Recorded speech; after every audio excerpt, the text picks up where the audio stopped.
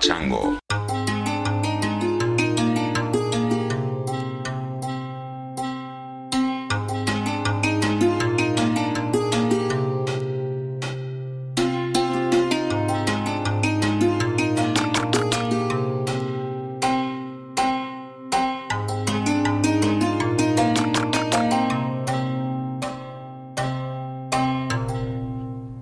Hey Chris, this is Josh, coming from Mildura in Victoria in Australia. Currently sitting in my car on the side of a road, just doing my work. Usually involves an iPad or walking around opening up concrete lids and whatnot. Just started listening to one of your podcasts, and as per usual, you know, the guy in the intro sounds like he's near a bubbling brook or a mountain or hiking around at some awesome area in the world. And, you know, what most people, I imagine, listen to your podcast for, it's the same as I do, is they look at your life, or what it sounds like your life, and it's this pure place of happiness for the most part, where you choose where you want to live and how you want to live your life, and it sounds really awesome, and I'm sure heaps of people out there are doing that.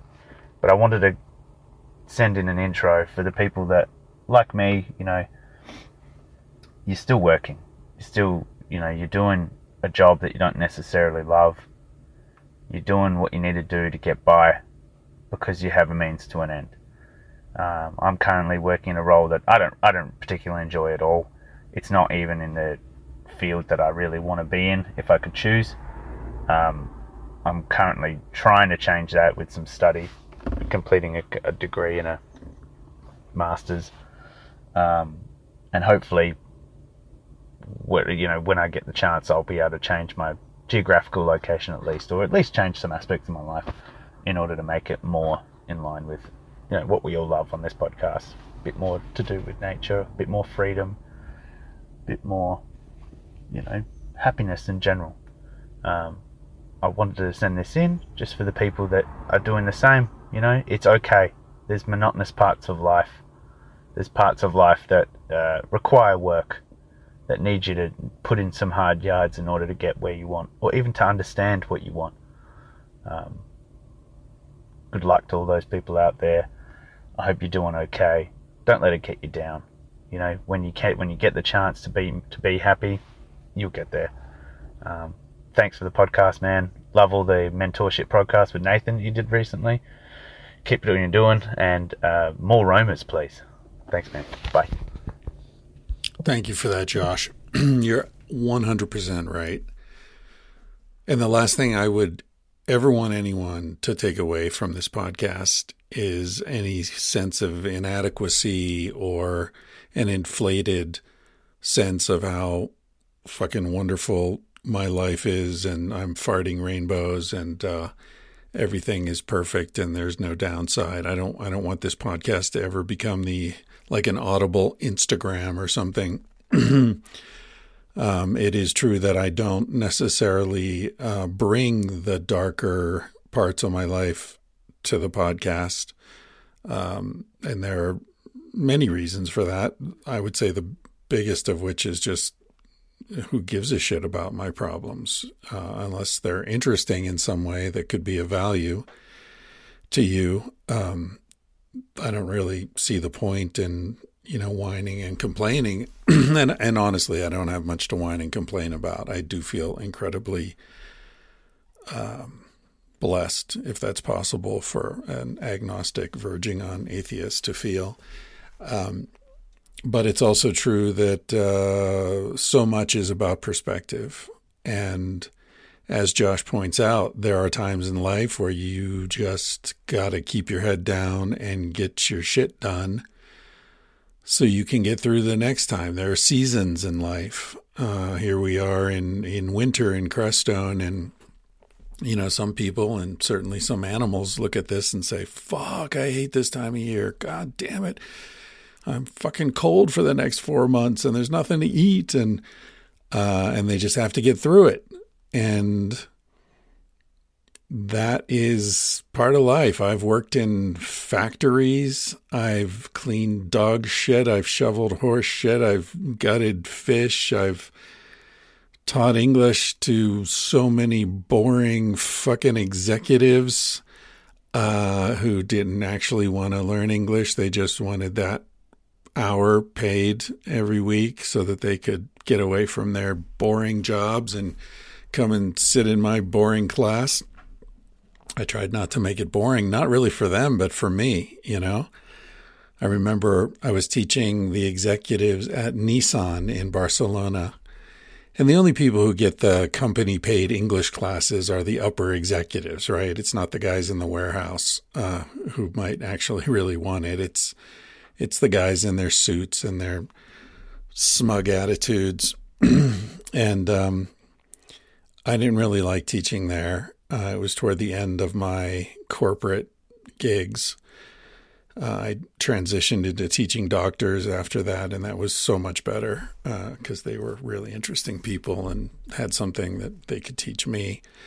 But these guys at Nissan, I just remember like them looking at me like, okay, now who the fuck are you? You're some like American dude who's going to teach us. And anyway, so the first class was just get to know you. And the second class, they said, okay, we're going to listen to a song. And it's a song you all know, but I'll bet you don't know what it's about. And the lyrics are easy to understand. And so I printed out the lyric sheets and I had my little player there, whatever it was. And the song was Take a Walk on the Wild Side by Lou Reed. Of course, they'd all heard it and everybody's heard that song. But imagine the looks on their faces when I explained that it was about transsexual, or at least transvestite, transgender prostitutes working the streets in New York. I think they didn't know whether to shit or go blind, as my dad used to say. So that was, I mean, depends on what job you have, but in jobs like that I had where I didn't give a shit if I got fired because it was just an hourly thing and I had 20 different gigs going at any given time, I love to fuck with them, fuck with their expectations and just make it amusing for me, if not for anyone else. Anyway, I had no intention of talking about Nissan, my days at Nissan in Barcelona, but to Josh's point, there are times in life when you got to do stuff you don't want to do and you just get through it. And hopefully it's a transitional phase where you're moving to something else, or it's something you're doing for someone else. Maybe you're doing it for your kid, or you're doing it to take care of your mom, or you're doing it for some other benefit for someone. And I hope that brings meaning and some form of contentment to you, even if you look at your day-to-day grind and say, I'd rather not be doing this, but I'm doing it for a purpose. I think it was Viktor Frankl who said something along the lines of, a man can tolerate anything if it's meaningful. And this was a guy who was in concentration camps in World War II, so he knew a little bit about being able to tolerate something. And if it's meaningful, everything else is details. And you can have a life that looks so amazing on paper, so easy, just sitting by the pool, drinking your martinis with beautiful women all around and lots of money and everything taken care of. But if there's no meaning, you're not going to be happy. So meaning is what it's all about as far as I'm concerned. This episode is with a couple of dudes who understand a little something about meaning and a little something about putting your head down and working hard today so that you can be more comfortable tomorrow. Matt and Pete are a couple of guys who live here in Crestone, and they came here largely because this is a place where you can build your own house. And Matt knew something about building houses. He had some background in the trades and construction, but Pete was a musician and really didn't know what the fuck he was doing. And the two of them talk about their experiences coming here and building their own houses and learning how to build, connecting with other people, accepting help from other people, which is really hard, especially for men, I think. It's really hard for men to accept help.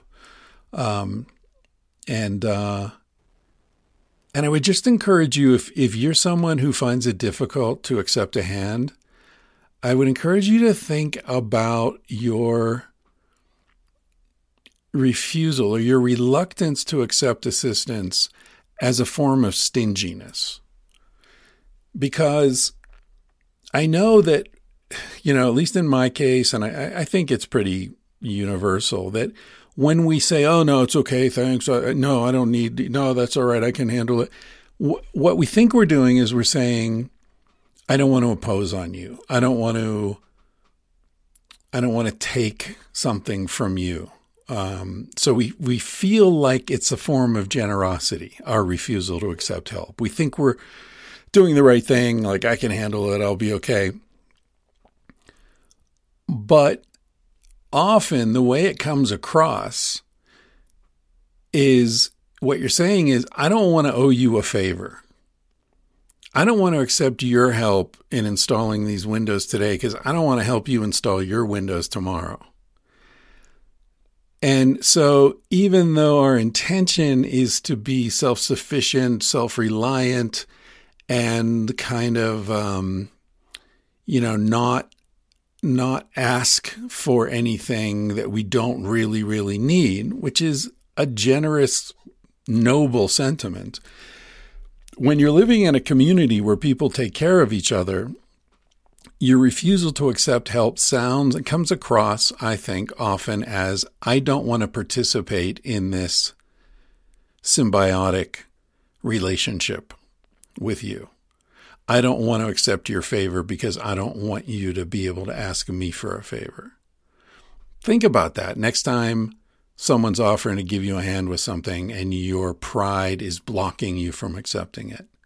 Is it really because you don't want to give? I don't think it is in most cases, but that's the way it can come across. So my point is, accepting help from somebody actually is a very friendly, welcoming, even generous gesture, because you're acknowledging that I want to be in a relationship with you where you can feel free to ask me for a hand.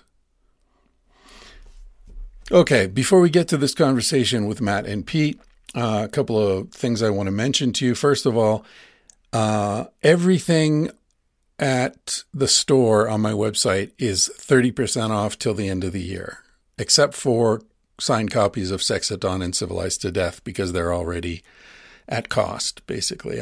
We don't make any money from those. But all the t-shirts, the hoodies, the beer koozies, I don't know what else is there, if there's still stickers, is 30% off till the end of the year. Shipping remains the same. Again, we don't make any money on shipping. But my mom's got a bunch of stuff in her garage, and I don't mention the merch very often, so things kind of slow down, and she's getting nervous that she's going to be stuck with all this merch for the rest of her life, which is probably a pretty reasonable thing to be concerned about. So if you don't have a Civilized to Death t-shirt or hoodie, and you'd like one, you want one, 30% off. Hey, it's a bargain. Prices are going up everywhere, but not at the Chris Ryan shop. Anyway, go to thatchrisryan.com and you'll see the store tab at the top. Click on that and you'll see what's available there. And you'll see all our lovely models. I think we've got Theo Vaughn modeling one of the Civilized to Death shirts or hoodies or something. Wim Hof wore one when he went on Joe Rogan's show once. That was really cool. Just so cool, like, someone who's, going on a TV show or on Rogan or whatever is like, I'm going to wear Chris's shirt. Like, that's such a beautiful gesture. Anyway, they're cool. They feature the sad chimp, and, aren't we all sad chimps? Anyway, that's one thing I wanted to mention. The other thing I wanted to mention is this. I don't accept sponsors very often on this podcast. It's probably been years since the last time I had an ad, a paid ad. And this is an ad, but it's not a paid ad. This is just a really cool thing that my friend Jake Marquez, his parents are doing. So anyway, here's the story. A couple of months ago, Jake was here visiting. Jake's an awesome dude. I think he's been on the podcast. I'm not sure. I think I've had him on the podcast. It's probably been years now. We've been friends for a while. He's a really cool dude. He's a filmmaker. He's a skydiver. He taught skydiving around the world, I think in Australia and Norway or someplace. And he's just kind of a, cool young guy who does all this exciting shit. Anyway, he told me that his mom, Sharon, had looked into like some skin creams, and she was bumming out that the skin creams had all this artificial crap in them. And she just started, no experience in this world, but she just started looking into like, what are the best things to put on your skin? How can I kind of like source my own stuff, right? And she just went down this rabbit hole and found that tallow which is, I believe, fat that's rendered from cows. And it's kind of like filtered and then refiltered. And I don't even know what rendered means, to be honest with you. Render. It's an interesting word. But it's some process for, extracting and purifying the fat from cows. That it is fantastic as a balm, a skin balm. And a lot of it just gets thrown away because it's kind of a byproduct of the whole processing of cattle. So she got into this, and I'll just read you a little bit from a letter that she and her husband Jay sent me, along with the sample of their skin creams. She said, we got excited about tallow and we went down a body care rabbit hole. We found ourselves ordering all these wonderful products and felt like we wanted to be part of the solution and have something unique to offer. And so our whipped tallow balms are made from grass-fed, grass-finished, pasture-raised cattle, organic jojoba oil, organic raw manuka honey, and high-grade purity-tested essential oils. Our balms are completely non-toxic, GMO-free, natural ingredients. You get the idea, right? Beef tallow has been used for centuries for natural skincare and is easily absorbed by the body's cell membranes. Tallow contains anti-inflammatory properties, as well as all these vitamins. It's compatible. It's with the oils that we use. Anyway, it can be used to treat rashes, treat acne, treat eczema, anti-aging cream, yada, yada, yada. So they sent me some samples. When Jake was telling me about what his mom was doing, I said, well, if it actually happens, if like she gets a business up and running, I'll mention it on the podcast. And they sent me some samples, and they're fantastic. It is so cool. The company's called The Beekeeper's Granddaughter, and I'm looking at one that's Restore. It's scented with patchouli, lemongrass, and vetiver, and it's whipped tallow. So it looks like, it's not like a jar of fat. It looks like, I don't know, whipped cream or something. I mean, it's heavy. But what's really great about this is you put it on your skin and you can feel this like protective layer, this sort of shield on your skin for hours, like all day practically. You can use it on your lips, hand, wherever. Use it wherever you want. Anyway, it's very cool. I really like this stuff, and I like what she's doing, and I'm very happy to bring this to your attention. The website is thebeekeepersgranddaughter.com. And my dear listeners get 15% discount until the end of the year. The discount code is holidays15. That's the beekeepersgranddaughter.com. And the discount code is holidays15. So I hope you'll check that stuff out. It's fantastic. I'm a big fan. And that is it for that ad. And I think that's all I'm going to talk about. If you used Amazon, since we're entering into the holiday season, if you are an Amazon customer, please consider using my Amazon affiliate link, which you'll also find at thatchrisryan.com and in the show notes for this episode. That bounces back a few bucks toward the podcast out of the pockets of Mr. Bezos, which I think we all agree he can afford to support the podcast a little bit. It doesn't affect the price you end up paying at all. It just cuts into Amazon's profit margin a little bit. All right. Thank you. Again, this is Matt and Pete. Their website, or not their website, but their YouTube channel, as you'll hear us mention several times in the conversation, is Owner Builders Unite on YouTube. Check them out. They are very generous. They share all this knowledge that they've worked really hard to learn themselves from local folks, from Michael Reynolds down at the Earthship Academy, from books, from, all sorts of different sources. They really, put in a lot of legwork to figure out how to build their houses, which are both sort of modified Earthship style. And we talk about what that means in the conversation, so I won't go into it now. But they're not trying to make money on their YouTube channel. I don't even think it's monetized.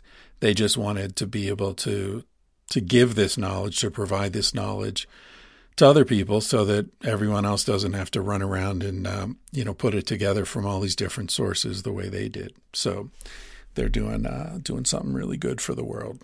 And I've been in Matt's house a couple of times. I haven't been to Pete's, but it's amazing. It's just so comfortable and open and full of light and plants, and it's just a really sweet, comfortable space. So, when you hear them talking, you can be assured that they know what they're talking about. And you can see both their houses at that YouTube channel, Owner Builders Unite. All right, everybody. Thank you so much for listening to this rambling intro to this rambling podcast.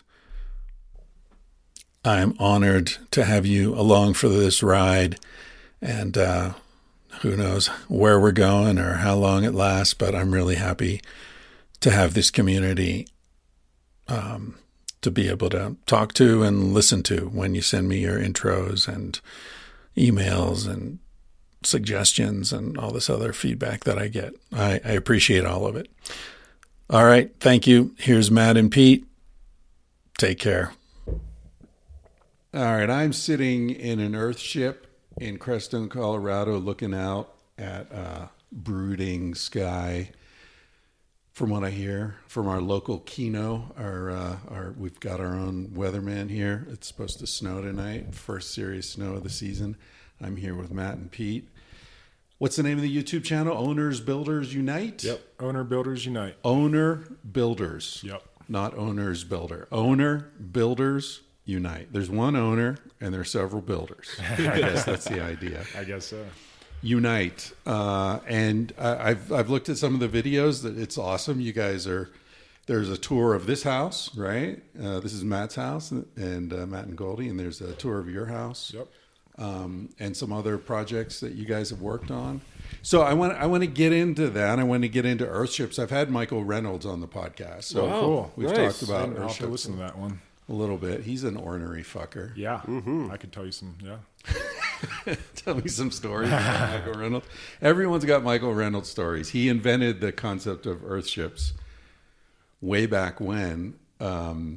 He's spent his life promoting it and refining it, and he doesn't really want to hear any opposition to it from my perspective. Yeah, he's the Lord of his land. He's the Lord of his domain. Yeah, exactly.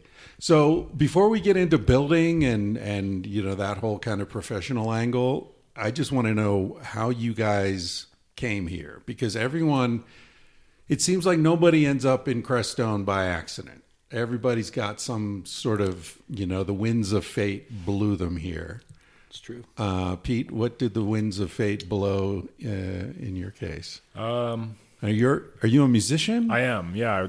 I grew up in Northeast Ohio, graduated from Kent State with a bachelor's degree in music technology and audio recording, studied, various instruments and theory and everything through college.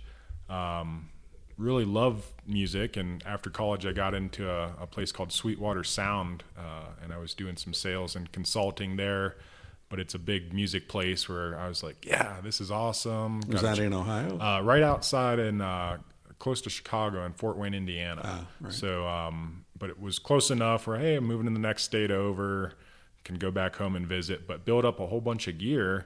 And it was a great place to work and make a lot of money, but I felt really unmotivated after a while of, not playing music. And it's, again, great place, but wanted to make my own studio and get into production, and knew some guys that worked in manufacturing industries and stuff like that. And, it's like there's a million ways of making money online.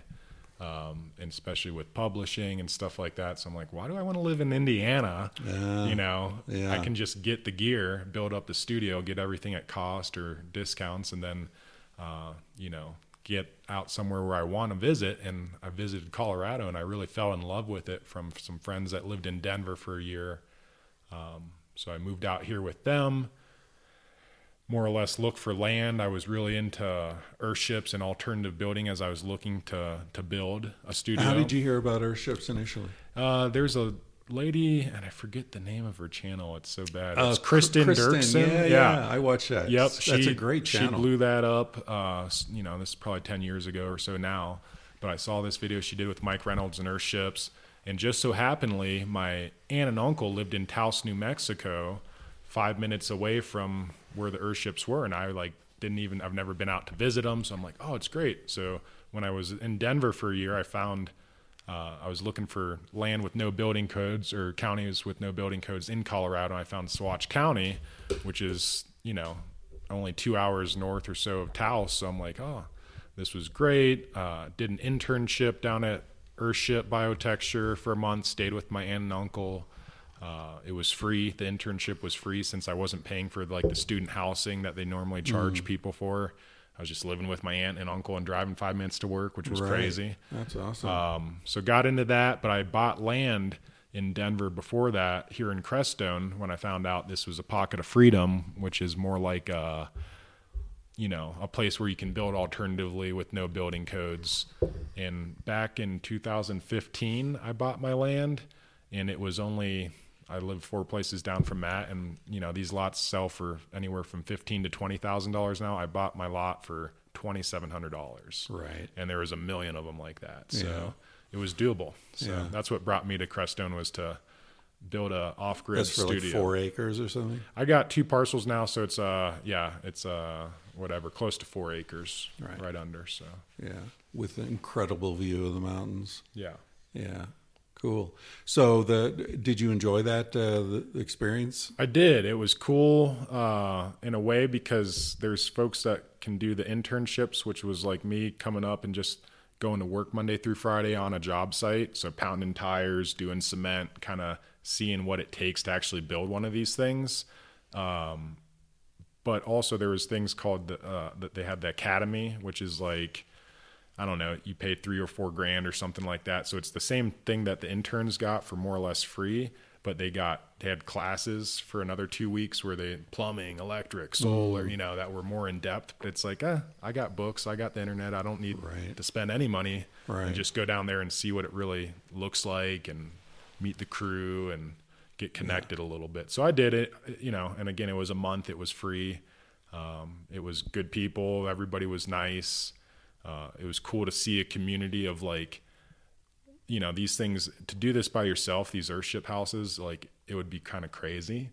because it's so labor intensive with the pounding the tires and everything else. So it was cool to see how like a community of folks that have a sole, you know, mission and vision of like, hey, we want to build this house. You can get a lot done with like a, you know, community of people. And Crestone, from what I researched, had like, you know, a history of off-grid building and neighbors helping neighbors build, and you know, Right. so it really attracted me to that. So Yeah, I mean, that's part of the idea, right? That the materials, a lot of them are found materials, like tires from the dump and whatever old windows you can find and whatever you can put together. And the real investment is labor. yeah, So if you've got a community of people, it's like an Amish barn raising or something. totally. You can really do things cheap. And I know part of the idea is you go there and you learn the thing, and also builds happen all around the world, right? So you can go and help someone build their house, and then when it's time to build yours, in theory, some of Yes. those people come and help you on your project. Yeah, it's definitely a network that, just like kind of college in a way, college is more about the experience, but you also are networking a little bit, meeting people on a Sure. more professional level that are going in the same direction as you. So doing something like the internship, or if you were to pay for the academy and do the classes too, it's like you're tapping into people where if you didn't do that experience, you might not know them. You Yeah, know? right. Exactly. So So the experience convinced you wanted to build an earthship. I did. And again, I already had my land bought, so I knew I was going to build an but it like confirmed it. So I had the land bought, did the internship, and this was 2015 in the summertime. I was also looking at other things that are alternative in the sense of like, you know, communal type of community based things. So I looked up, I found about woofing, Yeah. and it's Which is volunteering on farms? Or yeah, I think it stands for Worldwide Opportunities or on Organic Farms or something like that. But there's a Woofing USA, and I was looking up woofing farms in this area because I'm like, hey, it'd be cool to, you know, not have to pay rent Right. for $1,000, and it'd also be a way of getting tied into your community, you know. And Right. I found there was some host woofers, the host family for this one place, and it was called the Loveborn Earthship. So it wasn't a farm, but they were building an earthship, and they were just using woof site as like a platform. So woof, you can find everything from honeybees or, you know, vegetables or animal husbandry, you know, so it's very specific. But these people were like building an off-grid earthship literally on the same road that I bought my land on. So I was like, great, I'll fucking as local as you can get. yeah, come over here and meet these people and meet my neighbors. And Are these guys down Yeah. here? You did a video with yes, our friend Thomas and Deborah's earthship. them. Right, and his dad was in town. That's another guy. Oh, okay. But he was All right. tied in with earthship as well. I with pounded Thomas my and the first Academy. tire at the same place at Loveborn with where Yeah. Pete was at. I met Pete there actually. Yeah. Oh, okay. When I like came here for my third That's time. romantic as fuck. Yeah. It was cool, You guys dude. met at Loveborn? Yeah, Yeah, it was we did, Cool yeah. cool little Yeah, I experience. pounded my first tire there, and yeah, they're still really close friends of ours, and we would do work parties with them a lot. That's cool. We still are doing work trades with Thomas. And also, they like told us about like what it takes to build here specifically. Because although our county doesn't have building codes, you still have to pull like state electrical permit, like state plumbing permit. The POA has certain permits and deposits and fees. So like they already did that process a year or two before we got a chance to meet them. So we're like, dude, we both have land right down the road from you, and we both are doing earthships. So we got really, you know, invested in like helping them out until we started ours, and then they helped us. So it's like it was just a great connection. And they're a very eccentric couple. They're like bohemian, I'd call them. And Thomas is an artist, and Deborah's cool, and he'd always put on weird music. And we're looking at the mountains doing weird work, and he's talking about weird stuff. Sleeping out in the van cars Yeah. and tents for months at a time. in It was the a summer. good little flash of what this place is, you know. Yeah, we Because got into everybody's fucking weird here. Yeah, for sure. Yeah. Especially years ago when we haven't been here that long, but Yeah, but when we 7-8 first came years here, it was a ago, little different. a lot different than even what it is now. More so. more normies moving in now. Oh man, For sure. nothing but. Yeah. Which is, I shouldn't say nothing but there's a lot more of them because there's less people, I feel like, building like their own houses and kind of, you know, experimenting with. There's some, and that's why we do our channel to help promote it and like let people know like us, like, hey, you can do this too if you want to. but like there is a lot more just regular. You see spec houses more, and a lot of people that can work from home move here, and then I feel like they see what you can do with building, and they get interested in it. So I think it's cool because the tech people working from home are like, oh, I want to be hands on. Like our neighbors down the road, they come to work parties and they bust their butts, and they're quote unquote out Blake and Brooke. Yeah, Blake and Brooke. They're techies, quote unquote, but they're awesome. Blake and Brooke bust their butts. They do. They do. Yeah. Say that. They crush it. Exactly. But there's also on the flip side, not to be like this, but there are other folks that move down here and isolate themselves, especially the past 3 years or so since COVID. Like, will come here and like not at all, know who your neighbor is or get a chance to meet. It's like. Because it's all like, hey, neighbor, how's it going? Like you meet everybody, you get the Crestone wave wherever you go. People wave at you, or it's a small community. So like you kind of know everybody after you've been here for so long, or at least a lot of people. But some people, new people come down here and like, I feel like isolate themselves. And that's kind of like, why'd you even come here? Yeah, I feel like there's a contingent of people here who aren't good at dealing with people. Yeah. And that's why they came here. They're like, I just want to live in a corner somewhere and nobody bothers me, and I think a lot of those are the people who are complaining about the POA and complaining about fucking everything that happens, because they want to be alone. But this, in a weird way, a small community is the worst place to be alone. It's a lot easier to be alone in the East Village than in Crestone. That's like true. I'd always say this to people that ask me about living in a small town. It's like, if you fucking you can't be an asshole to someone and that cuts you off going into town because you're going to see that guy in the mercantile. They're going to be your client. You're going to turn out, you're going to build their house or dig their septic. Right. So it's happened to me but here. If you're in Chicago or New York City or anywhere big city, like you can cut somebody off. Say, hey, fuck you. Yeah, never see the guy again. Yeah. This town does a good job of holding people accountable, I think. Yeah. Which is cool. Yes. Yeah. It's a different vibe than people are used to coming from cities. Yeah. It definitely takes some people time to adjust, but also there's some people, shout out to a lot of the new people like this that are like, even like you, man. I mean, coming down here and just jumping into it. And like, I listened to that Kiz and Janet podcast, and I think you mentioned something on them, like, what was it? It was something on that you said like, I want to know, who's been here, who's, what the sense of the pulse of like the community and what it's really about. Because you don't come here to change things. Like a lot of people come here with these big ideas. Oh, we got to do this. We got to do that. We got to build a community garden. We got to build. It's like, there's 2 or 3 of them. Right. Just ask somebody about it. That's like been here for a minute, Yeah. Yeah. Maybe that's also part of a city thing, right? Yes. You just sort of, you assume, or you would know if it were happening. I'd know it would be in the newspaper or whatever. Yeah, it's interesting. Like, I don't know. I've been here, as I said earlier, off and on for about 4 years. Anya and I rented a place off season for the same place for 3 winters, I think, fall, winter, spring. But like one of the things I love about this is just how the weather is always part of my day.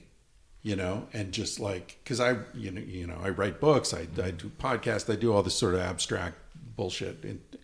And so to have like rocks and firewood and clouds and rain and hail and deer walking through the driveway, it's all so real. Yeah. The natural world. Yeah. And just like, oh, you're cold? Well, there's wood that we split that's piled up that we piled, and now you go burn it and you smell it and it's just totally fucking tangible. I love that. It's so relaxing. That it is. I mean, my house is right around the turn and, there's no one to the west of me. It's the 80,000 acre wildlife refuge. Right. So it's like, especially this time of year where the elk's winter range, they're starting to come down here and they're bugling and it's first rifle, now going into second rifle season. And it's like, it's fucking awesome because it just puts you to perspective of, even when I moved out to Denver, I'm like, oh, this is awesome. I get to look at that mountain, but it's like, I have elk walking through my yard and bugling. Right. It's like, it puts you here. It's almost like looking at the ocean. Yeah. It's like, it's just vast. It and relaxes the brain huge. Somehow. Yeah, somehow. I don't know. Scale. Yeah. Big time. Before we go further with this, let's just outline what Earthships are. I'm sure there are people listening saying, what the fuck are they talking about? Yeah. So it's called an Earthship because it moves through time, right? I think that's what I heard from Michael Reynolds. Wow. That's why they called it an Earthship, I believe it. because it's self-sufficient in Yes. theory, right? You're collecting rainwater, you're growing food. In theory, you've got. I mean, I'm sitting right next to your. This is your gray water Planter cell, yep. Yeah, so I see there are tomatoes. I could reach out and grab a tomato, and that's all grows all year because you got these south-facing windows. Yeah, we're getting a lot more in the wintertime because the sun comes in more, and we don't have we have vertical glass, so we don't have the slanted, so we don't get any sun in here pretty much in the summertime through the front, the southern side. That overhangs enough. That overhang keeps the sun out in the summertime, heat regulation, and I don't think Earthship really recommends slanted glass so much anymore. Because of hail damage, or Probably. I didn't go to the keep clean? academy. I'm totally DIY. Right. My partner did, so. But yeah, I kind of just did what I thought was smart with this one. And have you built before?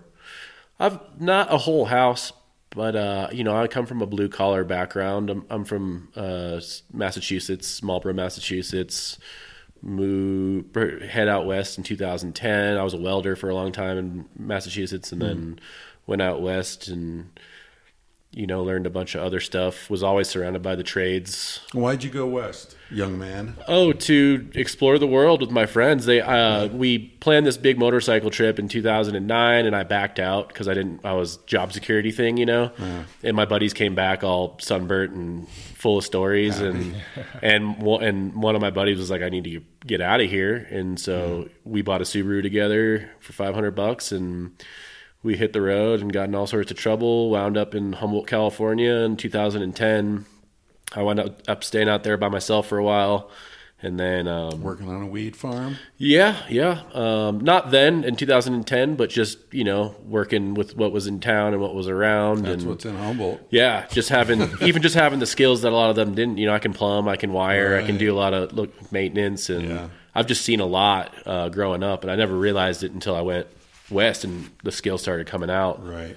Is your dad a contractor? No, my dad's an x-ray technician, but I didn't really grow up with my dad too much. It was just all these people. I went to a technical school, and then all my friends' parents were just in, whether they were electricians or my uncle's a plumber, my grandpa's a plumber. Yeah. I used to go to work with them, and then they would put me on crappy stuff, de-shingling roofs, ripping up floorboards, and just hanging out with contractors all the time, and just trying not to be cocky and just trying to learn every step of the way. I think just having, even working on cars, I go to Napa and bother the guys behind the desk and be like, how do I fix this? And piss them all off.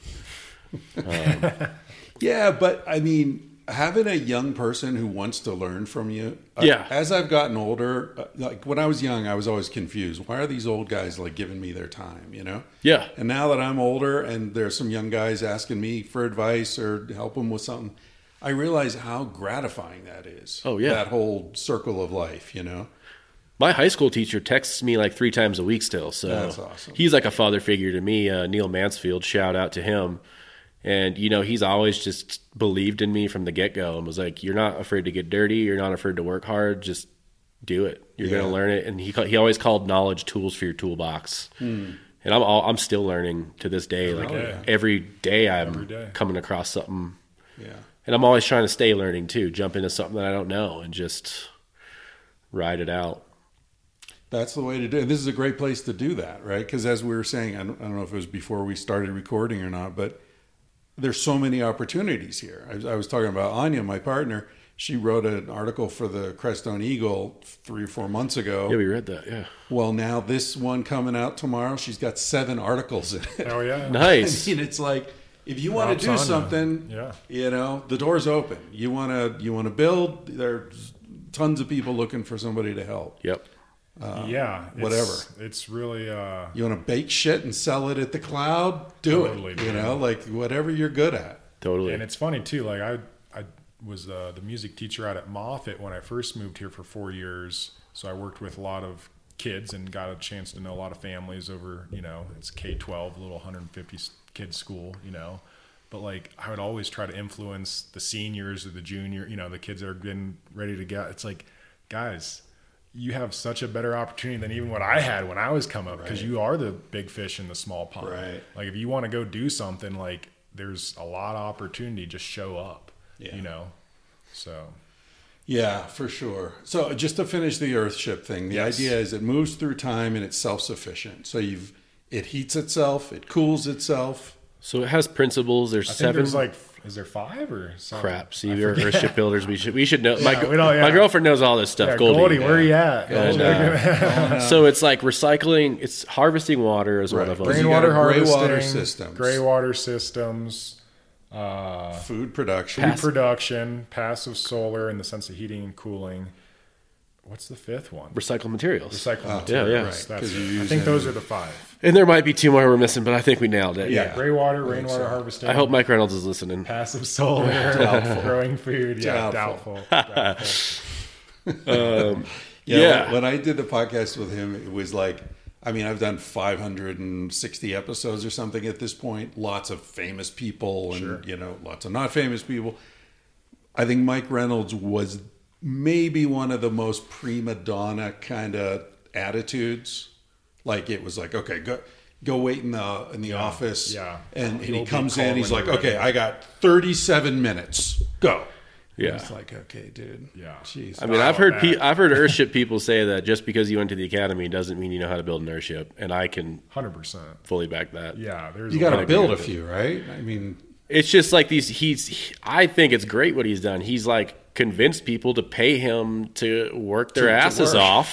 For him, so like power to Mike, he he's very came up with these ideas. I mean, but when it comes down to it, it's like, he's failed. And I mean, there's so many redesigns and, different things that he's done since the 70s of this model and that model. So he has fine tuned it, but what Earthship does, he's really good at getting people excited about it, to go build your own home. But like my house and Matt and Goldie's house is like not anywhere even comparable to like on certain levels, like his houses. I'm not saying a bad versus good or whatever, but just like it's different. But shouldn't that be part of the principle should be adapt this design to your particular environment? Yeah, I think he does that, and I think that they do. I think Earthship's good, but when I see people get really starry-eyed about the whole thing, and so what I tell people is I'm the most anti-Earthship guy you're ever going to meet. And I don't know if Pete resonates with that, but be true. And what do you mean by anti-Earthship? I just don't think they're not always the best thing to build, and they're good for certain. They're good for this region. I mean, we're on sand here, but if you try and build on the mountain, you're going to have to be hauling dirt to pack your tires, and there's all sorts of issues. And like I'm having issues with my berm, and there's just issues with Earthship. And then they do stuff that's super unconventional that I've seen. That I'm not trying to bash them either. I think they're great. I think it's cool what they do. My girlfriend loved it. She had the best time there. They have a really good community oriented work ethic with each other. There's a lot of great things. And you meet awesome people there from all over the world. And me and Peter haters too. We have a tendency to kind of we kind of have a tendency to like throw a little water on the fire or something like that. Yeah. We both have a pretty rough and tumble background, just music wise, and I think that's kind of rubbed off on us now. I think so. You're a musician as well. Kind of. I ride Pete's coattails a little bit. I play bass and. I was like in bands growing up in Boston and, just doing what I could to have fun. I love playing music, and me and Pete were in a band a while back. We're about to reform, I think, here. What's the band called? It was called Sand Mountain Band, and we played the Energy Fair a couple years ago, a couple events in town, and we were just doing cover songs, and we're just trying to get the guys back together. It's a good time. Wintertime, you have a lot more time to do things here. Looking forward to that. Yeah. I put off a lot of stuff. I'm not a musician, but I love music. It's as big a part of my life as it can be without actually playing anything. Sure. And we were talking about how you got a bunch of free shit when you were working at Sweetwater. I got a free guitar from Taylor. Whoa. Nice. A hybrid electric guitar. beautiful. Hell yeah. Like, I don't deserve it, but so I'm going to try to learn to play it this winter. Hell yeah. So music was a part of me moving here too, because I never wanted to leave Humboldt, and I met my partner Goldie, fell in love with her. Oh, you met her there? I met her in Humboldt. Yeah. I was working a farm. I heard you met her here. No, I met her there. We were talking with somebody the other night, a single person who was thinking of moving here, and I said something about like Crestone's not a good place to meet a partner. Yeah. And someone said, well, Matt and Goldie met here, and they're super happy together. No, and I we was didn't. like, oh, good. It's good to hear that story. And now, Yeah, I met her in Humboldt, and Yeah. I never wanted to leave there. And Yeah. you know, I'm pretty like punk rock background, like anarchy, do it yourself, like screw the system, and I didn't really know where to put that energy. I was like, you know, into graffiti and vandalism and just doing like hood stuff, skateboarding, and great. just, you know. Did you fuck up the buffalo out there? No, that wasn't me. I don't do senseless doesn't things like tag that. that. I don't do stuff in Crestone. I'm more strategic about it, and Used to travel the tag. yeah, you know, city stuff. But Right. and I met her, and I was like, good luck getting me to leave Humboldt. Like, I love it here, and came here, and it was kind of like, whoa, crap, this is like affordable land. It's I feel like I just haven't had a thought in my head since I've moved here. I've kind of just been on this, like in this. Because you're just working. Yeah, I've just been on going with the flow and just taking advantage of the opportunities that come my way and just working hard and trying to produce good work. And I met Pete like my third time here, and I was like, oh, cool, a dude my age. And he was like, oh, and he's in the thrash metal. I started calling thrash metal Pete. And I was like, sick, dude, I can have some buddies to like jam with, because that's like, Right. you know, kind of crucial to.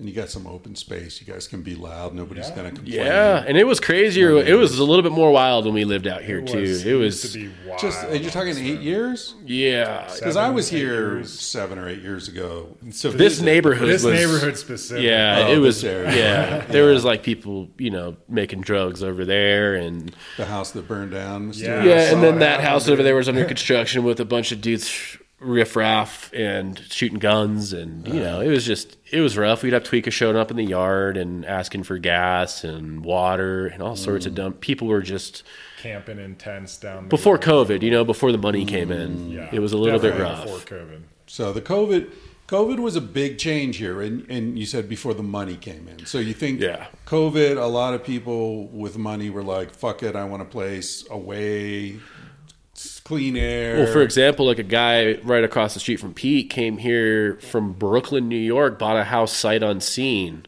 right in front of Pete's house, and like that didn't really go well for the guy. He had this city mentality, trying to picket our local health food store because they weren't requiring masks, and little kids. and he was trying to get like, you know, media backed on it, and I just walked up to him in person and was like, hey, I know the owner, why don't you just sit down and talk to him? We could have a meeting at my house and just hash this out. Like, Right. we don't do that here. We're not going to picket our local. And he was shaming us for not joining in on his picket. Right. And he was screaming at, you know, the young cashiers there.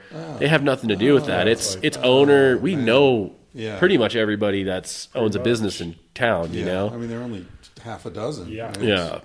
And so, you know, there was that. That was COVID in a nutshell for like our experience in this neighborhood was just people coming here, moving off grid, not knowing off grid systems at all, you know, like not even being scared of their battery system. Like, Right. I don't touch that. And Right. they're fully off grid frying systems and not knowing how to treat just scenarios. And we're in the country, man. It doesn't feel like it here, but you go right out there in the valley and you are in Yeah. potato farming country boys, and Yeah.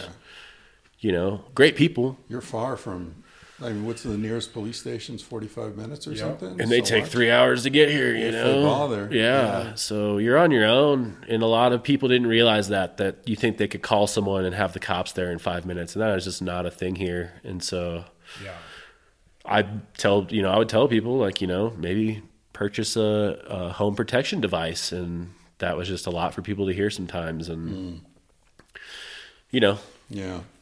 liberals moving to the country. That's kind of the war. kinda what it That's the is. war on rural living. You know, Yeah. that's like where we're at. I think it's And it really does. it's the trend. It really does suck too, because like the whole thing's getting more expensive shit. Like I was at the T Road Brewery the other day for the open mic, and I ran into my friend Rachel, that is the art teacher out at Moffat, and we were talking. We used to work together. She still works there, and she was saying we were talking about like you know, oh, the kids miss you or whatever. Like, you ever think about coming back? And it's like, it's just so, what you can make here versus like the cost of living is so, you know, it's just not proportionate at all.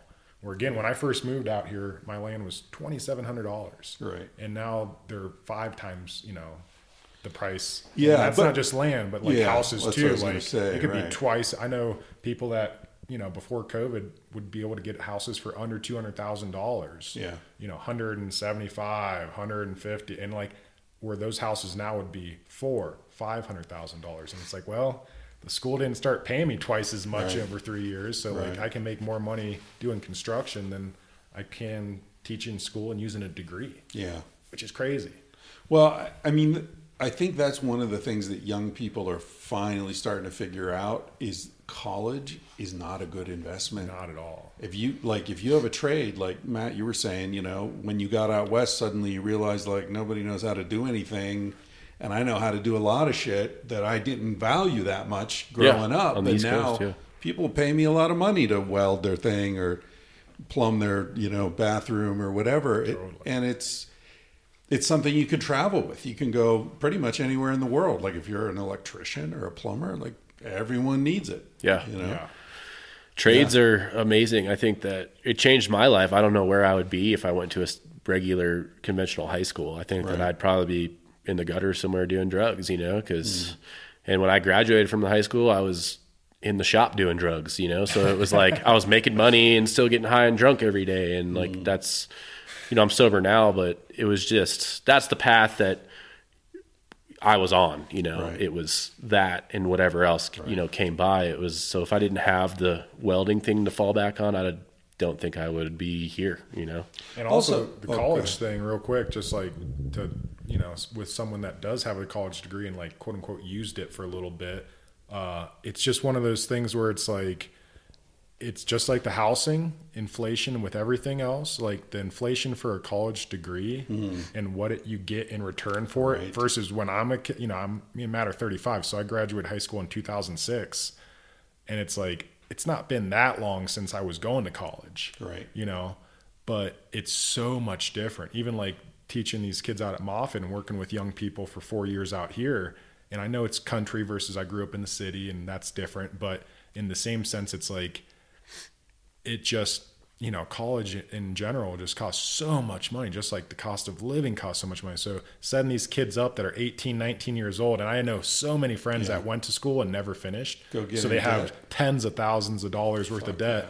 And it's like, dude, that's the ultimate goal, is not to be in any sort of debt. Right. It's like, that's why we build our houses out here so we don't get a mortgage and do all this shit where it's like, oh, I'm paying on this for 15, 30 years, whatever. And then what are you paying at the end of that 30 years? Exactly. You're paying the bank and the interest and all that bullshit that goes with it. So it's like for these kids right away, the government to try to fucking get them to, hey, go to school. Even if you don't know, just explore the first year. It's okay if you don't know what you want to go to school for. You'll figure it out. Yeah. And then half these kids owe 50, 60 grand and they're working like, and they're so disenfranchised. They're hooked. Or they have like, and that's the what the degree system wants. where the system gets, the bachelor's. Actually, you need to go to grad school now and really put your resume on. You still don't know what you want to do? PhD's next, you know? And then it's like, dude. Hey, I have a PhD. Totally, which is great. And we're not ragging on college kids. I just think it's not our route. It's not our route. Well, and I have a degree myself. I don't have shit. I barely made it through high school. I like college if you know specifically like, hey, I want to do this and the degree is going to get me here. You're going to be a doctor or a pilot. Yeah. Like, okay. Like if you want to go to school for, not to be like this, but if you want to go to school for business or marketing, it's like, dude, do something else. Yeah. Or wait a couple years and see if you really want to do it. If you want, work a little bit. See what the world's like. Yeah. Figure it out. And also, you know, these days, all this knowledge is available free. Yes. That's what we're promoting. You know? Totally. Well, that's what I'm promoting too on this podcast, I'm right? glad. It's like, I'm okay, happy. I got a PhD. I've written 2 books. I could be teaching in a university. I'd rather hang out and talk with you guys and make it freely available. Totally. Yeah.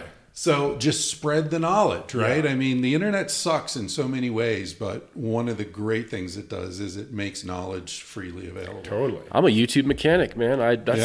Once YouTube got huge, that was it for me. I was like, I can do anything when it comes to, you know, almost anything. Yeah. I still go to it all the time. And that's the thing too. Like we're at that age, that demographic of like, you know, whatever we are, millennials. Yeah, you're millennials. So like growing up, I remember when all this shit didn't, and obviously you remember, but in the same sense, and you're involved with it. So that's why I'm saying it like that. Like you remember the world without the technology and the internet. And now you're, just like us, we do this, record and do stuff too. But so it's awesome. Like you said, so many good things, but it's like back in the day when there was not YouTube and there was not these things, like it's so mind blowing. These kids today, not to be like this, but these kids today, I sound old, like they don't know how awesome it is. Cause now you can look up any mechanic video. You can fucking learn anything. You don't need to go to school of music. Look at this guy. You don't need to pay for a guitar lesson. Watch this video. Like, there's so many things. But that requires discipline. Right? But also I think hard. Because we were born into a world for 15 years without that shit or 10 years without that shit. And we kind of like, we're so excited when that, like, holy shit, I can watch videos and like. You guys are the last generation who remembers pre-internet. It's going to be like TV. I TV. remember delivery driving pizzas and they gave us a booklet and you'd have to look at the thing on the wall and be like, oh, K5 zone, and go to the page and find the address. You know how to read a map. Right? People growing up now, it's like if it's not on the phone, I don't know how to fucking get there. Some of those kids don't know how to read, hand clocks. And I hate to say it like this, but I think because of the internet and how easy it makes things with technology and like apps and phones, it's like, and the phones is a whole nother level, right? Versus like the past 10 years, like even Crestone blowing up, Airbnb. Like if Airbnb didn't exist, this place would probably be very similar to how it used to be even 5 years ago. Like there's so much things that take like the quote unquote legwork out of people trying, like how you said, just trying to get somebody to show up to do it, like, hey, chop some wood, or like, hey, can you frame my house, like paint my house, like good luck, because half people are so like, I shouldn't be like lazy, but something or other, Sounds like a haters got hate, right? and this is where we're going with Owner Builders Unite. Is like when me and Pete were building our houses, there's like not a ton of information online about earthships. What was that guy we used to always watch? Oh yeah, Dan from Off Grid Build. Oh, that guy was great, but there's also like YouTube earthship guy. I'd watch his videos over and over again, and like I was just like, man, I really wish this guy would zoom in with his camera and show details. Right. And so now we try and like pick up where that guy Dan left off, and like, hey, let's zoom the camera in so people can see these. Because once you get into something, it's a rabbit hole. It's like, oh, shoot, how do I get this one fitting on? Right. And then what's the end of that look like? And what does it look like inside the planter cell? And so that's like our goal with Owner Builders United, is like maybe what not to do, or like look at the detail involved in this job so that you can nail it at home, or like this is how we did it. And sharing that information for free is, I think it's huge. There's like haters too online that will be like, oh, earthships suck, like they off gas, or it's toxic. Some guy the other day commented on video like, you have to register your house as a toxic dump site with the state. It's like, no, I don't. What are you talking about? But I love that shit. Make those comments. That shit too. Like we love haters. Yeah, I love the haters. But like, it's funny because like our channel isn't, even though we both build earthships, like we do everything from earth bag to straw bale video. Like I just did an earthen floor this morning with my friends. Yeah, like moving to Crestone, like it's one of those things that are like dying on the hill of like, oh yeah, I'm this earthship person. I identify as it. Like, it's like, yeah, everything's cool. Just do it. Like, just do it. Like it's always a mistake to identify yourself with anything. Totally. Because then you just back yourself into a corner you can't get out of. It's fucking stupid, and there's no point to it. Like everything's got good sides and bad sides. There's no problem. Just admit it. Totally. And even like our channel, we put my information out there for free. Matt is normally who you're talking to when you're DMing, or I put my phone number out there and people message me. I'll probably get like 10 a year about people being like, hey, I'm building an earthship, or I'm thinking of. And a lot of the times the people who are thinking of building an earthship, I'll like run them over a quick interview over the phone and be like, so what are your skills? Like, have you ever pounded a tire? And like 9 times out of 10, I feel like I'm talking them out of an earthship and pointing them into a post and beam with a straw bale infill. Right. And there's a few diehards out there where I can just tell, I'm like, this person, I can't change their mind, and they're going to build the earthship. And then that's when I'm like, okay, how can I best help you, support you, build your earthship, you know? That's a huge service. Yeah. To talk someone out of a mistake. Yeah. Not that the earthship's a mistake. Exactly. But it's not the right fit for everybody. It's 100%. for a certain person. And, I don't know if I should say his name, but there's a guy that used to work for Earthship. I'll say Ron. Yeah. Ron one time let me and Goldie go down to one of his demonstrations, or he was teaching a class, and he was in there, and Ron's like, a Joe Rogan looking guy, like tough dude, you know, and he's like kind of like go get 'em in your face dude, and he's like, these will suck you dry. These will take everything that you have and they'll absorb them. And a lot of people don't finish. He's talking about energy, money. He's talking about everything. Like I've heard, like, move to Taos, lose a spouse, build a house, lose a spouse. Like I've me and lost Goldie 2 of them over the years. So he's lost and a friend almost, but not really. But sometimes. Yeah, I mean, me and Goldie, this has left a lot of scars, but it will take every dollar you think it will times 2, and it'll take all your calories from pounding tires, and it'll take all of your patience, and there's a lot of aspects to it, and I feel like you need kind of a little bit of a background to go into an Earthship with all the systems. And you have to be able to deal with shit yourself, because builders don't know. Builders, are used to typical insulated stick and beam, whatever, they don't know how to do this shit. They don't know what the right overhang is for this latitude, and Well, that's another transition point to what happened this past year, and what we want to really put out there for everybody is like this past year, Saguache County almost adopted building codes. Yeah, I'm sure you heard about it, and it's like if that would have happened, and when that does happen in the future, because it's not if, it's when, for sure as we grow, but like. It's such a game changer for people like me and Matt, or the pioneers of people that have been here for like Kizen, and those people that have been Robin Blankenship, tons of people that have like done this for 30, 40 years and built their houses and homesteaded. Like that's going away. So we've been fighting it. Goldie is part of Mindful Land Use, and those guys, I feel like Sean King, Goldie, Lisa Bodie, there's a few names I'm forgetting here. Yeah, Brett Buchanan. The Mindful Land Use group, I feel like single-handedly saved us from these building codes that they're going to try and enforce on in 2024 again, or 2020. Whenever it is. It's coming. It's coming. So that's what really the channel is about too, is like, hey, not that you can't still build alternative with codes, but it's going to make the owner builder, someone doing out of pocket like how we did it, month to month, paycheck to paycheck to a certain extent, like undoable. It's not going to happen. So the last call, it's like a last call. Like, hey, if you see us online, change? You're going to need architectural stamps.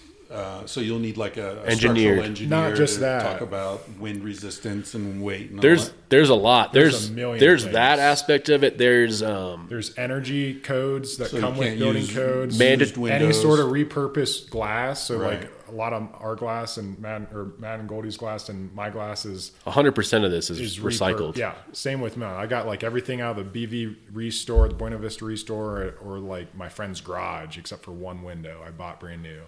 But like that, all these lumber, like Mountain Valley Lumber, who's a sawmill across the valley over in Saguache, like True Buys. You can't use rough sawn lumber anymore because it's not stamped. So that puts those local businesses that have been here for decades. Mandatory EV charging stations, even if you're off grid, even if you don't own an electrical vehicle. So with new electric code, they're going to make you put the house has to have one. Yep. Yes. New homes, new water. Mandatory in-house sprinkling systems for fire. Oh, so just like how California is trying to press for, I'm sure you know about like the electric car stuff in so many years, and mandating it. It's like Colorado's probably not too far behind in how they're trying to gear people up for it.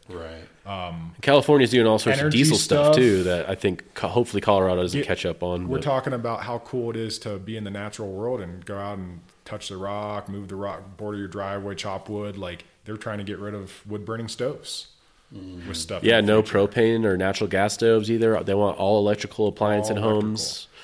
And I don't know if your house that you guys are in now is like off grid, but if you're on a solar system off grid, like me and Matt and Goldie are, I have a way smaller system than them. I have like a kilowatt system. It's I can just barely do what I need to do, but like that stuff would shut it down. I can't run an electric heater. I can't it would make that lifestyle like not passable. And if you've lived with a wood stove, I mean, I lived rurally in California for about 7 years with wood stoves. That's how we dried everything. That's how we kept ourselves warm. Like I boiled water. What I tell people is you can't beat wood heat. Like I think it is the best. Maybe it's not the most environmentally friendly, but I think it's the best heat source. It's my favorite. It does something to me. I don't know how you feel about your wood stove, but like love it. I just love sitting near a hot cranking wood stove when you're after a hard day of work. It's like It's like you can't beat And that it with connects propane. you. Or It keeps you real. You have to do the Well, work. that's it. We're talking You have about to be honest. stone and deer and Yeah. weather. Fire is an element. Primal. You know? I mean, it's primal. who said it heats you twice? You know, because when you're splitting it, and then you get exactly. to sit by it. And then also too, not to be like this, but pro wood stoves and firewood is like a lot of this wood, for instance, like the Baca, they'll do a lot of firewood mitigation along our creeks, and whether you like it or don't like it, it's like, well, if a forest fire does come through, it's going to burn. Right. So we would rather have all that carbon burn at one time, or like use it as a resource and burn at one time and threaten exactly everything that lives there, and versus just houses trying and- to mitigate it and use it. That's good, Right. as what it is. Right. And the way it goes out Done for here, it's thousands of years. It's not if, it's when. You Yeah, know, it's totally. coming. It's part of We'll the have a fire ecosystem. here. Yeah. Totally. Well, people are always asking me, like, because I wrote my second book's called Civilized to Death, and it's sort of bitching. I'm also a curmudgeon. Yep. A hater. Civilization He's got to hater. hate. And so people say, like, well, what can I do? I live in the modern world. What can I do? And so I talk about jump in a fucking cold river when you can, Yeah. You know where your food comes from. Even if you live in a city, you can order your meat from a farm. You know the people there. You can go visit it. You can be mindful about stuff. And one of them is have fire in your life. Yeah. Yeah. I mean, the environmental thing is an issue, but I kind of feel like as long as there's 7 billion people in the world, we're fucked. We're not going to conserve our plastic bags and Exponential change growth. the world. Yeah. So, while we're here, I feel no shame about having a fire. I enjoy it. It's beautiful. It smells great. It feels good. I mean, did you ever notice, you ever sitting down at a campfire and you notice all these like kids who are always on their phones and there's a campfire going and it's nighttime? They aren't even thinking about it. Right. It's crazy. You look around at campfires around here, we have them, all the time, and no one's sitting there staring at their iPhone. They're like, when there's a fire, it's interactive. There's something there, like in us as humans that I agree. Our brains evolved looking at fires. Definitely. Every fucking night. Definitely. Think about that. For hundreds of thousands of years, as far back, they think 1 million to 1.5 million years, first evidence of controlled fire. Like, we weren't human then. Our ancestors weren't human. So we became human looking at fire and feeling comforted by it. We have other things here in Crestone, as you guys know, that's very similar like that. We're a dark skies community. Right. So just us being able to look up and see not just the stars, but the Milky Way. Oh, it's amazing. Everything. It's like the best here. Thousands of years. Yeah. Everybody did that or millions of years or whatever. night. It's like every night. Every time you go take a shit, you're looking at the stars. Even It's like true, out here yeah. in the Baca, and we have it good because we're off grid out here, but even up in the chalets, it's like there's no power lines, there's no billboards, That's there's such no a nice- average. You drive down to Alamosa, you see the billboard. It's like, ugh. there's not a single stoplight in this whole county. Yeah. In the whole county? Well, I And think out when in one Swash. comes, I vote that we burn But I it think down. the nearest stoplight, Wait, stoplight there's is, no stoplight in I think Sawash, there is there? Isn't there? There's no. like a blinking red. Oh, Maybe does not. that No, that's- count, that's though? center. Lincoln? Maybe not. That's center. But you're right. You're right. If you can drive anywhere more or less within 45 minutes to an hour and not have a stoplight, like, it's pretty nice. Have you guys sat in Denver and been at a dude. stoplight and there's no one going by? It's like 1 a.m. and you're sitting at a red light. Like, what Obey. is Back this? in the day, I used to fucking okay. Yeah. run them. It hurts. Okay, so here we're talking about how great it is here. Here's one of the bad things. You mentioned Denver. I went up to Denver a couple weeks ago to see a show. Hermanos Gutierrez. Never heard of them. Oh, they're Good great. show? They're great. Awesome. It was a strange show. It was very Strange show. But being in Denver, it fucking broke my brain. You get so used to this calm, open, clean, no chaos, no anxiety. I mean, there's a weirdo picketing the health food store or something. Sure. But there's not a lot of anxiety here. I fucking lost it. I felt like a turtle and my shell just dissolved, Yeah. Like, where's my shell? I've lived in big cities all over the world, and right now I feel really like a little too tender. I'm pretty good at transforming when I kind of mentally prepare myself that to go anger into reserve. yeah. Like before I go to a city, I kind of mentally prepare myself. Okay, you're going to the city, and I'm half country, half city. Like I like both aspects of it all. There's conveniences in the city that we don't have here but I choose to spend 90% of my time here. But yeah, you kind of do have to mentally prepare yourself. So I've felt that same way. Tighten up a little bit. Kind of, throw the gun in the truck and kind of and just be ready for people on drugs, mental illness and serious desperation. Yeah, it's sad. Yeah. I mean, cold nights in Denver, it sucks to see someone sitting there on the side of the road. Like that dude sleeping out in the cold tonight. Or when it gets down to 10 below in Denver, people are dying on the side of the road and people are pretty, hardened off to that, but it kind of that's what gets to me is like, man, that homeless fella might not make it tonight, and that's the biggest bummer, I think. It's hard to deal with. It is. Yeah, that's grown a lot the past 10 years too, is homelessness. Again, with inflation and everything else that's gone on, it's like, man, how do you turn it around? And then again, going back to the codes and things like that, it's like, okay, so if we have homeless people, right, and it's growing and it's not getting any smaller, but then we're going to make it harder for people to like build houses and more expensive for people to like, to try to do something like we did. Cause again, maybe they're just making it harder. Yeah. It's just like, it's just everything. It's just making it harder on people, Have you guys heard of Lloyd Kahn? I haven't. He sort of invented the tiny house concept.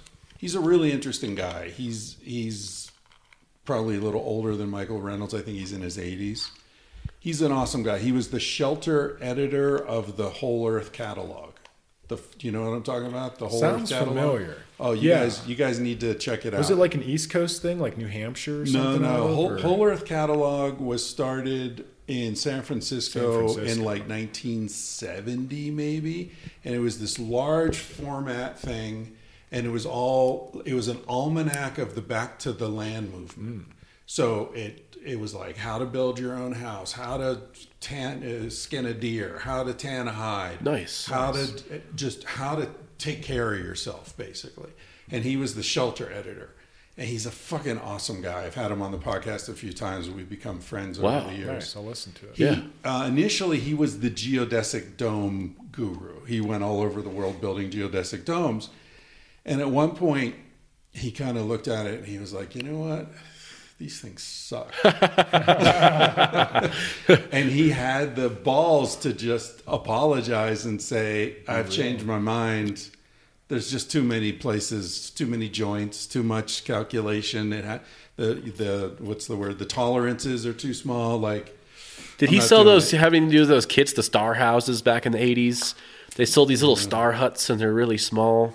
I don't know. Maybe. He's got a publishing business, Shelter Publications. He runs out of his garage. Wow. That's cool that he did that, because those geodomes are a little complicated. I was thinking that right when you said it. I was like, very similar to ships. It's like, it's cool principle, and if it's done right, it's done right. But there's so many ways to fuck it up. It's so true. Well, I was talking to him, because we're thinking of building out here, and I've got all these ideas and different, hempcrete and this and that, and we've talked about it a lot. And in the end, he's like, you know what? Like, maybe he said, unless you want to build a house like as a project that you want to be working on for years. Yep. He said, if you just want to build a house and live in it, like stick frame it. Stick frame it. Wise man. That's a wise man. Yeah. All right. So we just talked for about 15 minutes after Matt's piss, and I realized it wasn't recording. So we brush just over missed some good shit there. Good stuff. It's pretty much DIY. It doesn't mean do it all by yourself. Yeah, we're talking about community and how important it is to be in a place where you're not in the middle of nowhere, so you're not trying to do everything yourself. And how important it is to have friends and a community of people who can help each other out. One thing I think about with this podcast, and I imagine you guys have thought about it with your YouTube channel, is, are you at all hesitant to talk about Crestone on the internet because it could attract people to come here and then things change because too many people come here? Yes and no. I would say yes for the reason of it blowing up and then things getting expensive like how it has. But no, specifically for our channel, at least me personally, I don't, because like if you're watching our channel, you want to do what we did, and we need more people to, in my opinion, to be owner builders, because it is going away. In a couple of years, you won't be able to build your own house because you're, you know, again, all the code change stuff, you'll have to have a contractor involved probably. So it's like, it's a lifestyle, but it's also one of those things where, like, if you're watching our channel, then you get it. No one that wants just to buy a house down here is going to watch our channel and be like, oh yeah, I'm going to go buy I don't know. And as many people as they want can come here, but only a few are going to stick around. Yeah, you know? we've seen so many come and it's for go. our best interest because Pete and I just started businesses. I just started an excavation company, and Pete started a window cleaning business. And I mean, so that's for our best interest. And even the locals here, like, open up shops, and you know, people coming here is good for our economy. So there is the part of me, like, there's a lot more lights around us now, but we also do that to other people. So, Yeah. And we want it to be like, yeah, that conscious growth. It's like, it's going to grow either way. If The everyone came here to secret's build an out. alternative house, I'd say hell Fuck yeah. yeah. But if Yeah. you're coming here and throwing down a modular, fuck off. You know? Yeah. Yeah, I think about that with the podcast, and there are people in Crestone who've come here because they heard about it on the podcast, but they're good people. They're Exactly. cool. Yeah. It's like the people that listen to your shit's probably like aligned a little bit with how you look at things. Right. Yeah. And like, you've totally fit in from the times I've, you know, got a chance to sit down here and talk with you with this place, and you get it from the couple of the podcasts I listened to you with, like Kizen and Janet. Like, you totally get Crestone. Yeah. So more people like you, the better. And I you feel know? like most of the locals They're more here, like you. I think my audience is more Are like they? you. Yeah. They're younger. Are they? Yeah. I mean, they're older folks as well, but I think the average person's probably in their 30s, Gotcha. 20s even. and how we started the podcast, like, this place grabs you. You Yeah. know, like, it's not like I just felt grabbed by Crestone. Like, oh shit, this is like, you know, I feel like it's for that type of person and lifestyle, you know. And all those things that we talked about earlier, like the natural world stuff, like the fires, the stone, the mountains, this twilight, like this place has an energy where it's like, I don't know what it is. Maybe it's just being in the middle of nowhere, but like, it has an energy where you either last a little bit or you stay here forever. You know, I've seen, and I'm sure Matt has too, and probably you too. You've seen people come and go that can only cut it for a year or two, or like think that they're invested and then they leave or whatever. You know, it's like, I don't know. It's just, It's an intentional place. You It's don't an drive intentional by place. Crestone. You Right. have to go out of your way to get here. That is you know, it's not a ski town. Like, I don't like the culture of a Colorado ski town. It's, I just love how it's, you know, it's very intentional. Like, you're coming here for religious stuff. You're coming here to learn how to build. You're coming here to hike, camp, fish, Right. hunt, whatever. Look at the sky. you know. Yeah. Yeah. It's, Yeah, there's something about that, about like it not happening by accident. There's something really refreshing about that. Everything shuts down at 7. You know, the brewery stays open until a whopping 9 p.m. I mean, I'm really looking forward to this time change where it gets dark. I know it sounds crazy, but Yeah. where it gets dark early because it just slows things down here. Yeah. The winters here, as you guys know, it's like it just a little bit less tourist, obviously. You know, it's like beautiful. Yeah, it's the beautiful. best. I love the sunny winter. so every day. silent, like Yeah, so I quiet in love the winter snow. here. Love it. Because dude. any day that's mild enough to work outside, we're working outside. So And when you're it's- yeah. within your shirt sleeves. You're fucking Oh, yeah. warm if you're in the Totally. sun. Well, we're wearing sunglasses Yeah. in this house in the winter. Oh, hell you know? yeah. It's Right. it's beautiful here. Yeah, the seasonality is something I love. Just that, like, oh, right, you know, last few weeks we're prepping for winter, and then Yep. winter comes, we chill, you know, hang Love out in a hot bath for 4 or 5 months. I couldn't imagine being in some place where the weather stays the same every time. You know, it's like it would be so like every day is the same day, like Groundhog's Day. Yeah. Like having the seasons, Hawaii or something. Like Hawaii. Like I'm sure it's great and beautiful, but like it would just be one of those things where it'd be the same day every day. Yeah.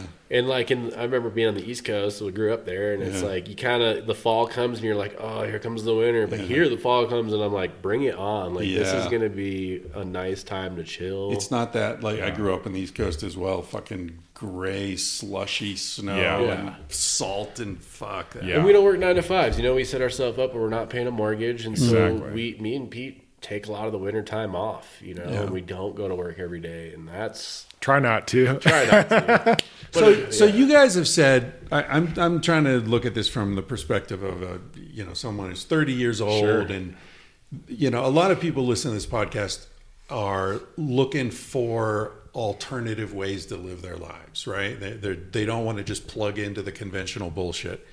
And so I think a lot of the value and why I wanted to talk to you guys is that you guys have obviously done that. You're, as you said, you're not in debt. You're 35 years old. You're paying your own way. You're living in a shelter you built that's really cleverly designed and self-sufficient in many ways.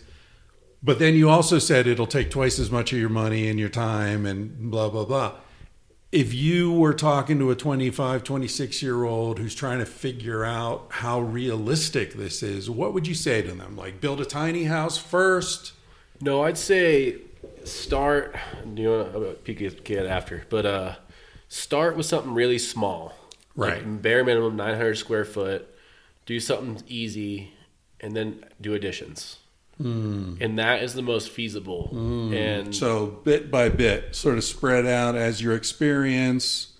And just grows. find people who are older. Like, we missed this part because after the pee break. But right. It's like, find those. For me, it's men in my life who are doing cool things that I look to for like wisdom and answers. Obviously, there's a place in my heart for women too, with answers and stuff in my life. I just really gravitate towards people who I see doing cool things and people who I respect and are really into cool things and have that wisdom, and just listen and watch. Listen to every word they say and watch their facial expressions, because a lot of times people don't want to tell you exactly that you're fucking up. But like, I just remember doing a job and being like, that's what he meant with that facial expression. Right. He was being gentle. Yeah. And it's like, just listen to people who have done it before. And I'm still gaining knowledge too. Like, I'm no professional at alternative building. But anytime I'm about to go into a project, I go to Jacob or Nick Chambers or Adam Kinney or Steve Storm, these guys who have been around Crestone longer than us. And I go to them and I'd be like, hey, what do you think about stacking a straw bale this way? And I get their 2 cents, because this guy has done 15 houses. Or if I'm going to go conventional, I go to this guy named Kimball who moved down here, who's built 300 houses in Denver, or Don Jensen, or these people who are, if I'm doing a concrete project, Gabrielle, she's like a concrete goddess. She's 75 and she outworks all these younger guys that I know. And she's taught me That's awesome. everything about just concrete slabs. Concrete goddess, man. Yeah, so I just go to these people who have done it, and that's my best advice, is to get as much knowledge as you can, and personal interactions for me go a long way. And go to workshops. Like, I love workshops. Like, I didn't go to college, but workshops is my version of college now. Like, I just did an ICF installation course through Nadura, and like, it was great. I made a couple buddies. We all learned a bunch of shit. We got a certification. And I just think going to like Goldie Holds bottle building workshops, and we did an earthen floor workshop and a rocket mass stove workshop, and there's nothing but camaraderie there, and you really learn from the person teaching it. Like, they normally have a plethora of knowledge and all this experience, and when you watch them work, you're like, oh wow, the guy flicked his trowel that way. Like, just little things like that go so far with young people in building. And you're also getting connected with like people that showed up for the workshop. Exactly. So and like those people who do that will show up to help. Exactly. Yeah. So it's like networking for it's sure. beautiful. I think that young people should get in. If you're 25, do it. Like, if you're thinking about it, save some money. Save your money. Don't spend it on fucking college. Yeah. And I think small is Use your college money to build a house and then go to college. Right. Small is good. 900 square foot. Like, this lifestyle is not for everybody. There's sacrifices that you have to make, and me and Matt have made a lot of sacrifices over the years, and Goldie. But it's like, it's worth it, especially as a young person. If you like got the rest of your life, it's like, we're 35 years old, debt free, no mortgage. We own our land out Own properly. all of our cars. Like, I'm almost done paying off my business. It's like, there's no debt on either one of our sides. That's zero. so and it's rare. like, even if you're living minimally or like you're whatever, then like, maybe I only have to work 3 days a week. And I'm still every bitching day's a about 5-day weekend, you know? I'm still complaining about food prices and gas and all that shit. And there's So always it's like, money to you know, make, but it's- like, in the same sense, you don't have to. Or like, Yeah. when I worked at Sweetwater, for instance, like, I bought a house my 3rd year, and I was like, oh yeah, it's like this big thing, the first house I ever bought, the only one I ever bought. And it was like, oh, I'm going to pay on this for 30 years now. Right. And it was just so scary. Like, I had a panic attack almost of just like, after so many months of being in it and being like, dude, I need to sell this fucking house. Well, fuck, at least pay a mortgage and not pay rent. Rent is fucking prison. Like, don't do that to yourselves, kids. Pay a mortgage instead of you're paying your rent. I mean, any of it. Any to call at all. I get it. But either way, I made a little money in your house. I did. Mm. Yeah, exactly. Nowadays, and then, Yeah, but alternative lifestyles. I think if people can, like, whether it's build their own house, a tiny house like you mentioned, even like van life culture. Build a bus, man. That's a home on wheels. There's so many like alternative lifestyle things that are not only more available because of the internet and things like YouTube or podcasts talking about it, promoting it, but like you can get connected in, like Matt's saying, the said communities that will position you to like succeed on whatever alternative, you know.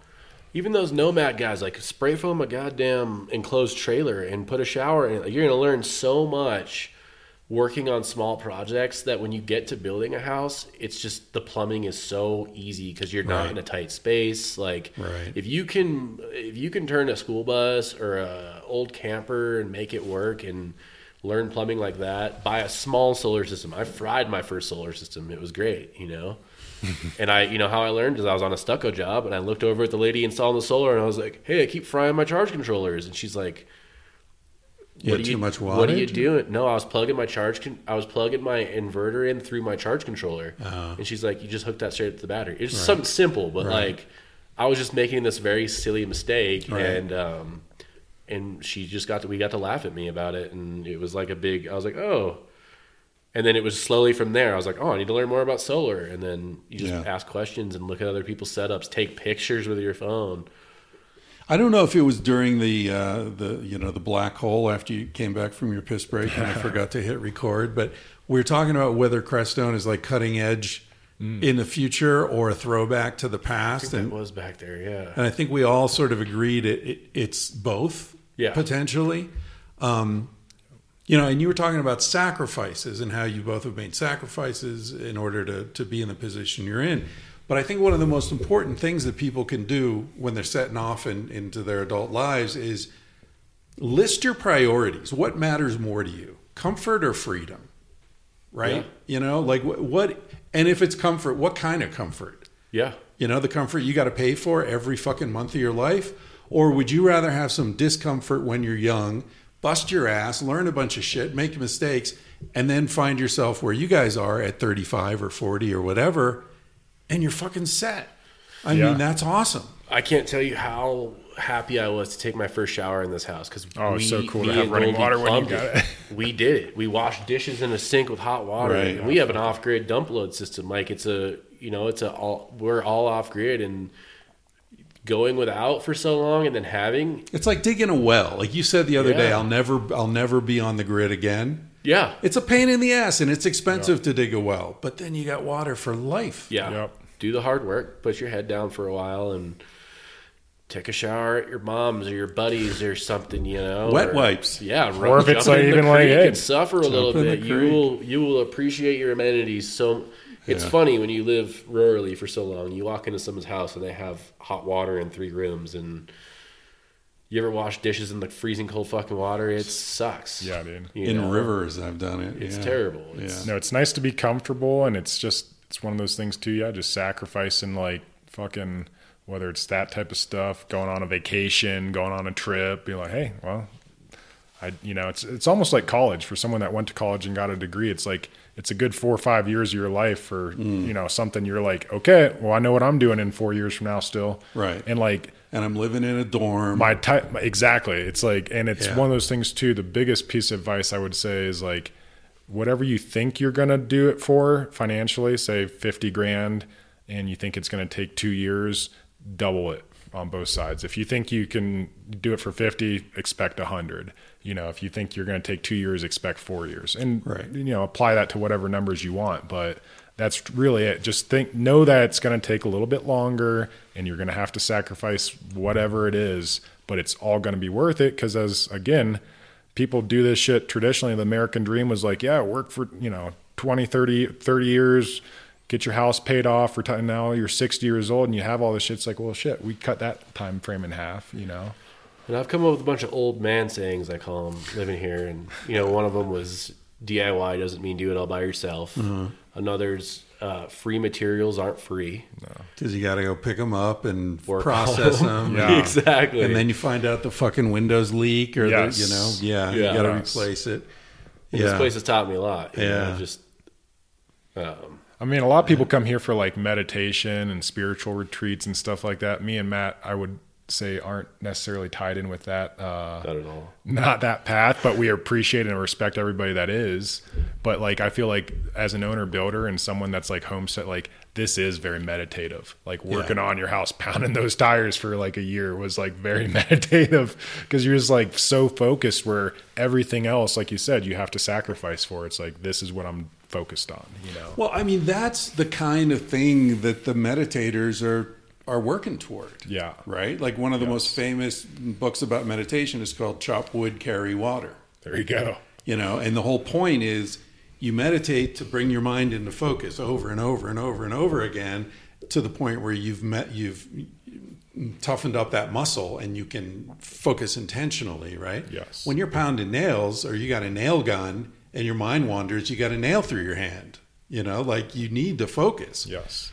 And so you're kind of taking a shortcut to the meditative state, I think. Doing it in a different modality, I guess. Right. Yep. Right. And maybe I didn't come up with those first two statements, but you want to hear my other old Sure. notes? Oh, let's hear them all. Yeah. The one of them's they didn't deserve it, but they had it coming. You know, Right. Like the universe, you could see how that was going to happen. Exactly. There's not justice, but you Yeah. could see it makes sense. Yeah. Another one is if you shit your pants, you might as well piss them too, but not the other way around. And what's that apply to? It's all gone to hell. You might as well just say fuck it. Fuck you it. know, like Right. like whatever. Yeah, because you've already shit your pants. Pretty much. I heard one this morning. That's a good one. He was madder than a midget with a yo-yo. Oh my God. That's hilarious, dude. I've never heard that one. Wow, that's good. That's a fucking good one. Hell, we gotta get All Jeff right. Beard over here. Thank Yeah. you guys. Yep. Thanks, Thanks, Chris. Chris. Appreciate Owner you. Builders Unite on YouTube. Check it out. You can actually see the house we're sitting in right now. We'll do updated versions too. Yeah. Peace. Cool. Thank you. All right. I hope you enjoyed that conversation. I'm just dipping back in here to remind you all the merch on my website, thatchrisryan.com, is 30% off till the end of the year. Jump in there, order yourself some of those funky hoodies, t-shirts, beer koozies, and whatever else is in there. And also thebeekeepersgranddaughter.com, discount code holidays15 gets you some tallow and rub it all over your face. Your dog will lick you like there's no tomorrow, I'm imagining. I don't know, but I think dogs must love the smell of beef tallow. All right. Thanks, everybody. Sending you lots of love. Hope you're doing well. I will leave you, as I almost always do, with these wonderful words of wisdom from the great Carsey Blanton. Carpe fucking diem. Live life to the fullest, because you're going to die one day. He said, baby, what's a big deal? Feel what you wanna feel. Say what you wanna say. You're gonna die one day. For example, I could kiss you just because I want to. And what's the difference if you turn away? I'm gonna die one day. Why do you waste your time thinking about your reputation? Trying to meet an expectation, wondering what they're gonna say. When everyone you've ever known is headed for a headstone. I don't wanna give the end away, but we're gonna die one day. Your body is an animal, doesn't ask for much. A little music and a soft touch. Why don't you let it out to play? Your heart is in a bird cage, singing in your chest. You wanna shut it up but give it a rest. You're gonna die one day. Why do we waste our time thinking about a reputation?